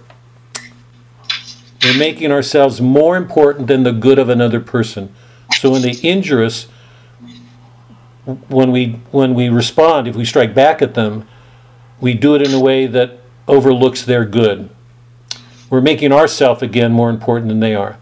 So in every one of these lower sins, pride is involved. It's at the root of every sin. That's going to be true of sloth, avarice, gluttony, lust. Let me stop for a second because this is all really important. Does everybody understand? Any questions here? So to return home, if this is the theme, we can't do it. What Dante's showing us, man cannot make that ascent. That mountain is Christ. It's fulfilling a law with mercy. That mountain is Christ. And Mary. Remember, every goad begins with Mary. She's the image of perfect natural virtue. Every single sin is answered by Mary. It's the first goad on every level. Ascending that mountain means man's learning to put himself away to move with God in humility, to answer his pride, his envy, his wrath, and all the other sins. Okay. I want to go. Any questions? I struggled a little bit with one of the goads for envy. Why Orestes? Mike, let me hold you there. I'm gonna go through them now, one by one. So we're going to get to envy. Can you hold off for a minute? Okay. I want to do Sure. pride. I'm going to take each one now and look at them. Okay. Okay? 248. I'm going to take each one now concretely because I just wanted to get the principles out so everybody had a help Okay. knowing where we're going, because I think it'll help the way you look at what happens here. 248. Dante and Virgil arrive on this ledge and they see on the face of the mountain, right? There's a path around the mountain and there's the face of it. When they arrive on the ledge, they see this on the face. 248. Bottom 247. Standing here before we took a step, I realized that all the inner cliff, which, rising sheer, offered no means to climb. They're going to have to, here it is again, Melody, they're going to have to follow the path. They're going to have to find the stairs. They even, and no matter how much they want to go to God, they can't just race there. There are things they're going to have to do. It was pure white marble. On the flawless face were carvings. And here's where I want to, this is so crucial. What's happening is sort of amazing here. On the face were carvings that would surely put to shame not only Polyclete, who was one of the greatest artists of the ancient world, but nature too. The angel who came down to announce on earth the peace longed for by weeping centuries, which broke the ancient ban and opened heaven, appeared before our eyes, a shape alive, carved in an attitude of marble grace, an effigy that could have spoken words. One would have sworn that he was saying Ave, for she who turned the key, opening for us the highest love, was also figured there. The outlines of her image carved the words Ecce Ancilli Dei, as clearly cut as is the imprint of a seal on wax. Why don't you look at the other parts as well, Virgil says. He looks again and he sees David. Go down below on 248. Carved in the spread of marble there, I saw the cart and the oxen with the holy ark, a warning not to exceed one's competence. There's those limits again. Dante's facing them everywhere. It's like these voices all around us going, God, I am so convicted by all of this stuff. I don't know about you guys, but this is hard for me to read. God. I keep hearing my wife behind a lot of these voices too. A warning not to exceed one's competence. Ahead of it moved 7 separate choirs testing my senses. One of these said no, the other said yes, they truly sing. With equal art, the smoke which censer pours was traced so faithfully that eyes and nose could not decide between a yes or no. Ahead and far beyond the sacred ark, this is David, remember, carrying the ark when he was dancing and his wife was embarrassed. And then it shows Trajan, who is a Roman emperor, greeting the woman and helping her, even though he had his troops with him, and he stopped to help this woman. Okay, let's stop. What's going on? Page 248. He looks at the face, and this is what he describes. An angel who came down, appeared before our eyes, a shape alive, carved in an attitude of marble grace, an effigy that could have spoken words. One would have sworn that he was saying Ave, for she who turned the keys did this. He sees David, 249, ahead of it moved 7 separate choirs, testing my senses. One of these said no, the other said yes. Yes, they truly sing. With equal act, the smoke which censer pours was traced so faithfully that eyes and nose could not decide between a yes and... What's going on? These are the goads, right? These are images of the virtue opposite pride. These are virtues of humility. The very first one, as is true for every life, is Mary. It's her humility. But what's going on in the way Dante describes the artwork here?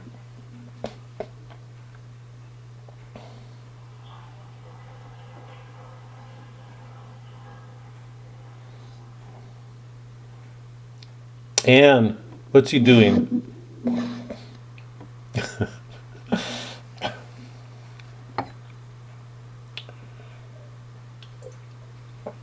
Somebody paraphrase, just put in your own words. One would have sworn that he was saying Ave, for she who turned the key.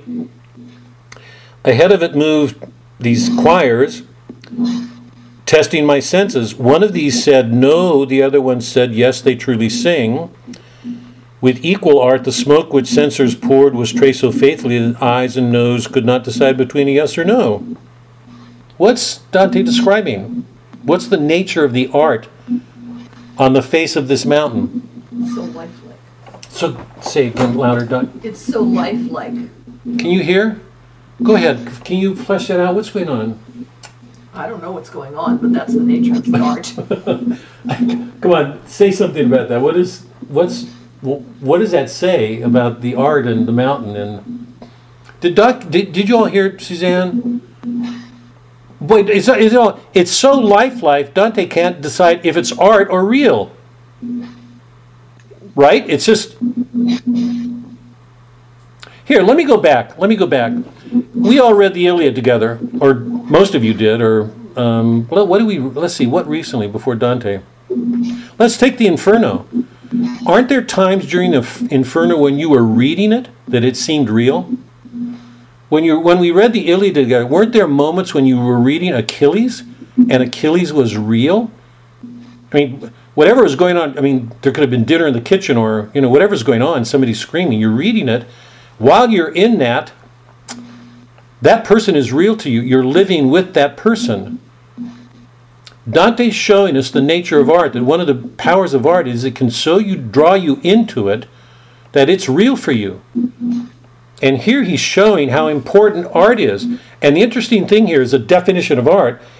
The two arts that people are experiencing as a part of their penance is a form of art that keeps showing the virtues as if they're alive and the goads as if they're real. Now, let me just ask this I don't want to get sidetracked here.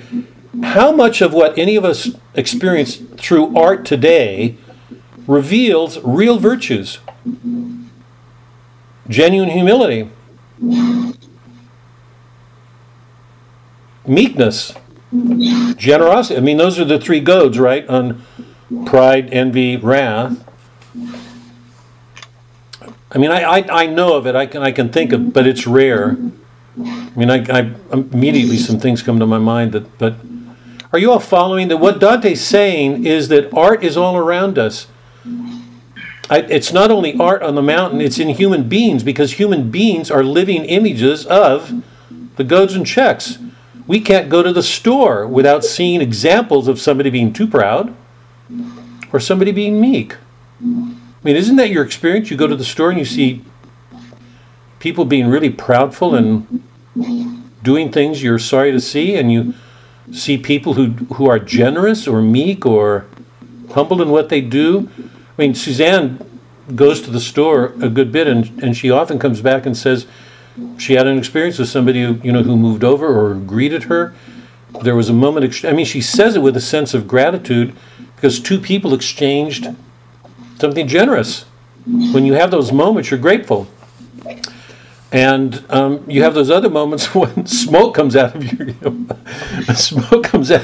ears. So Dante's saying, goads and checks are all around us. Do we see and hear? Are we paying attention? Are we really seeing so that we're learning from it? Stop and think for a moment. If we're simply going about it, let's say, to go back to Melody's, we want to get to heaven, so we're being very efficient and going.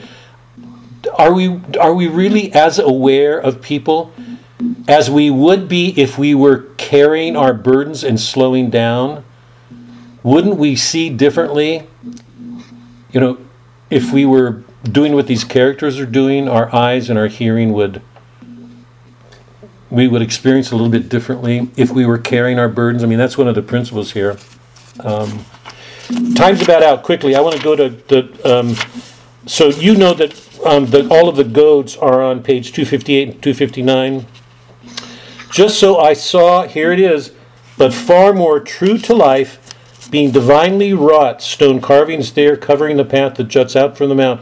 I saw on one side him who was supposed to be the noblest creature of creation, plunged swift as lightning from the height of heaven. It goes on and names a long series of two proud giants and Satan.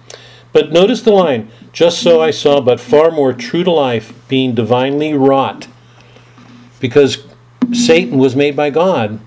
So the image he receives, I don't know how to put this, is heightened, more exquisite, because Satan himself was, divinely wrought. Let's quickly go to the goads.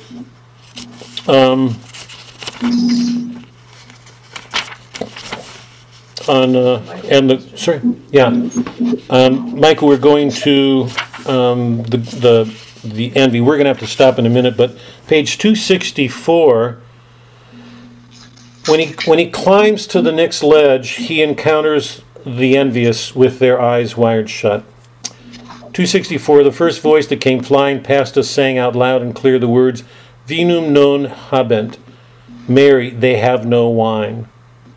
It's an expression of generosity, right? Because that's the virtue opposite envy. Orestes is spoken by Orestes' friend when his friend was trying to save him. The Pylades was his friend. He's a figure in Aeschylus's Agamemnon. Orestes is the son who's going to kill his mother to avenge his father. Pylades is his friend, and Pylades offers his life for Orestes. So it's a supreme act of generosity. He's giving his life. What Dante discovers here are souls with their eyes shut. I want to do this quickly because our time's up, but give me 2 minutes here. On page 266, he meets Sapia. The bottom of 266. My brother, all of us. So Dante's asking, is there anybody here that speaks Italian? He does this a number of times. My brother, all of us are citizens of one true city. You mean, is there a soul who was a pilgrim once in Italy? What does that say about language and racial identity?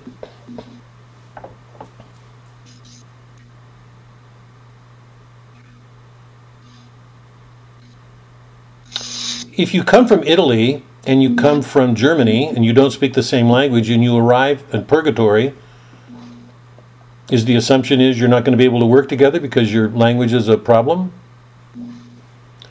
Whatever goes on here, we're meant to be careful not to take too literally, because she's saying all of us are citizens of one true city. You mean, is there a soul who was a pilgrim once in Italy? That is, he's looking for somebody Italian he can talk with.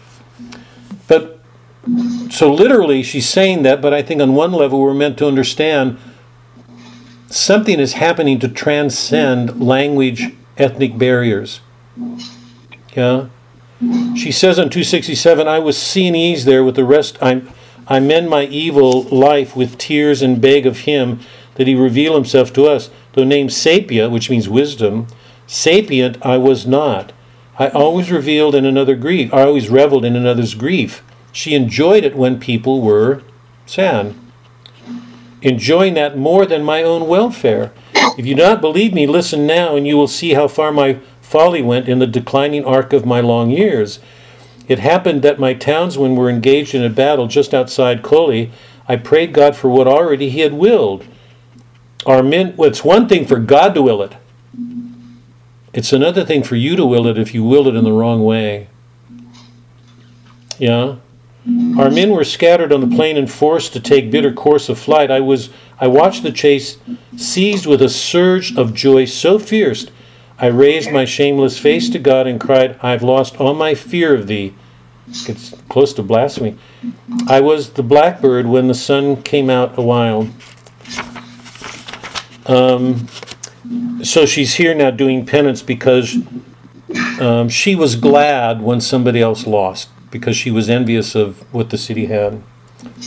I want to read one more thing, and then I want to get to Mike's question. He's going to meet a number of people here on the ledge of the envy. On page 272, he meets Guido del Duca. 272 in the middle. Envy was quick to fire up my blood. Whenever I would see someone rejoice, you'd see me turning livid at his joy. I sowed this envy, now I reap this straw. O human race, why do you place your hopes where partnership must always be denied?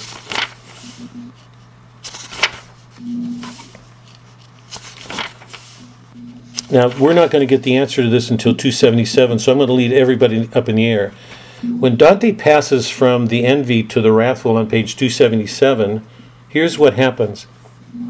The angel comes before him, so they're going from envy to wrath, right? Enter this way to stairs less steep by far than those below. The higher you get, the easier it becomes. So the more virtuous we become, the easier the help we have from our own goodness. So the more we struggle to get better, eventually we have the support of the goodness that we take into ourselves. Past him we went, already climbing where Beate Misericordes from behind came ringing in Conquer Rejoice, while my guide and I in solitude were moving upward, I hoping to learn from his wise words with every step we took. Turned towards him and began to question him. What did that spirit from Romagna mean who spoke of partnership and denial? Now remember, back on 272, Guido says, oh, you miserable race, why do you place your hope where partnership must always be denied? Dante still got that question on his mind, and the angel of mercy takes the P mark off his forehead. Now, a couple of questions here. We don't have time to answer them, but I've got a couple of questions and I want to take Mike's. What did Guido mean by partnership and denial? That where partnership must always be denied. Why do you always envy? Why does envy have the effect of putting people away? And why is it an angel of mercy? Why is mercy here appropriate as a response to envy?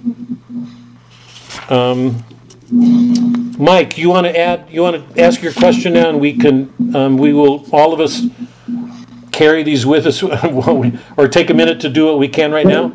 No, you've already answered it. Actually, it was the reference to Orestes in Canto 13 right. That had me struggle. I didn't understand how Orestes was being used as a goad for envy, but you answered it saying that it was from a play by Euripides, I guess. Aeschylus, yeah.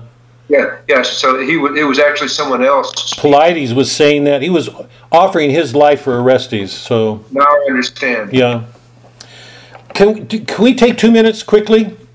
What did Guido mean when he said, O human race, why do you always place your hopes where partnership must always be denied? How's that an expression of envy? Dante's asking this question. What did that soul mean? On page 270, what did that spirit from Munyon mean who spoke of partnership and of dread, or of denial? I'm sorry, Robert, what page? That's on 277. 278, the answer. Because you make things of this world your goal, which are diminished as each shares in them, envy pumps hard the bellows for your size. You make yourself miserable. What does that mean? Because you make some things of this world your goal, which are diminished as each shares in you them, envy pumps the bellows of your size. It's Thanksgiving. Your mom is making one pumpkin pie and one pecan pie. And you love pecan pie, and you learn that your aunt, with her family of 7, is coming over. And you know those 7 love pecan pie. What's your response to hearing that news that your aunt is bringing her 7 children who love pecan pie? I make another pecan pie. What? I make another pecan pie. No, you're avoiding my question, Mary. What's your response to that? You asked me. Less for me. Yes. Is everybody clear? Yeah, so if you're dealing here we are back at the commercial regime. If we're all after a gold pie, that's what our mind is set on. There's money, and it's limited. What happens when somebody cuts in to our enterprise, our risking, whatever we're doing? What's our response? Because you make things of this world, that is material things which can be diminished, which can be lost, then we get envious because we're going to lose something we want. And if our desires are limitless, and I'm taking they are, we keep wanting. What's going to happen when somebody comes in to take something that we want? We're going to envy. We're going to hope that they don't get it. Yeah? Why is the angel called the angel of mercy? And why is the song being sung, Beate Misericordiae, from behind came ringing? Blessed are the merciful. Why is mercy an appropriate beatitude in response to envy?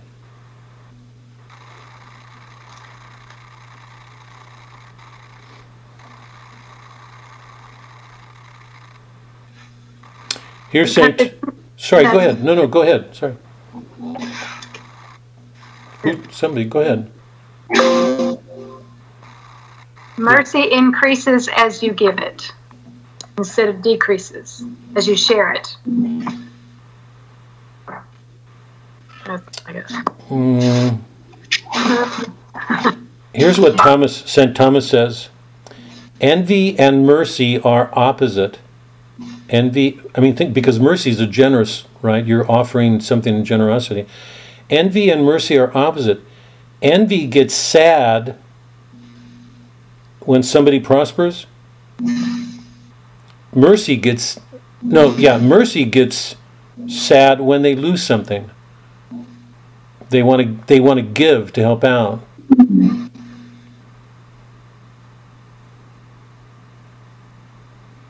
Envy is we get sad when somebody prospers. Mercy flourishes when we get sad when somebody loses something. We want to see them get something. Is that clear? Is everybody seeing what's going on? That what's happening with the penitents is that as they begin to carry their burdens, they begin to put themselves away and their world enlarges. Set that against the characters in hell. Their world is shrunken to that one thing.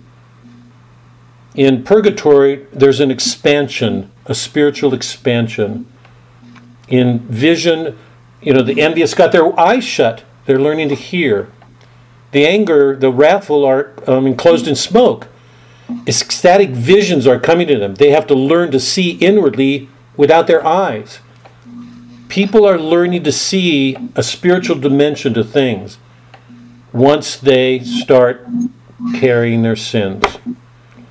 So their vision enlarges, it deepens, it draws them into communion with each other, They're forming bonds. It's the very opposite of the action of the inferno, of hell. So, in a real sense, they're going home. They are really genuinely, they're not there, but they're on their way. And they may get impatient. I want to get to God. But they're learning everywhere to be patient, to trust, to work with their sins. So a way of working that's really at odds with the world is help making them better.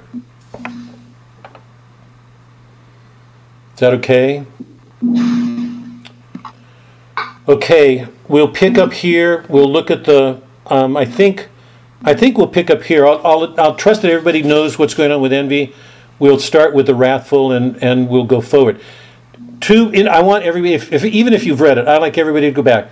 In the middle of the Purgatorio, that is in the middle of the whole Divine Comedy, follow this: Inferno, Paradiso, Purgatory. At the very center of the Purgatorio, at the very center of this long work, are two discourses.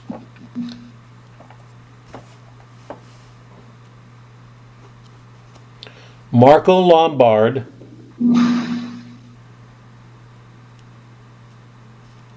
around page 280, is going to give his discourse on free will that is absolutely crucial to this whole work. Shortly after that, Virgil's going to give his discourse on love. They are the two most important discourses of the entire work. And let me try to sharpen your interest in this. Virgil's going to make this claim. I'm not going to answer it, but I'm going to leave everybody with it. Virgil's going to say, Mark Lombard is going to give his discourse on free will, what that means. Virgil's going to follow it with his discourse on love. Virgil's going to say, the cause of all evil, get this, the cause of all evil is love. Now, how are we going to square that? That's at the center of the Divine Comedy. So in the cantos that we're going to deal with next week, we're going to be looking at the heart of all of our earthly endeavors, free will and love. And Virgil's going to say something that I think will perplex most modern readers. It certainly would perplex a Protestant, certainly a Calvinist. Love is the cause of all evil. So how do we square that? What is Virgil teaching Dante? Is Dante being heretical? Is he being orthodox? What's going on here? Okay, so I want to look at both of those discourses very closely. They're really important. Okay, you guys have a good week. It's really good to see you all again. Genuinely good to see you all. Genuinely, I missed you guys last week, and I'm glad you're all fine. You all be safe. Have a good week. Keep us all in your prayers, would you please? See you next week. Thank you. Bye. Bye. Bye.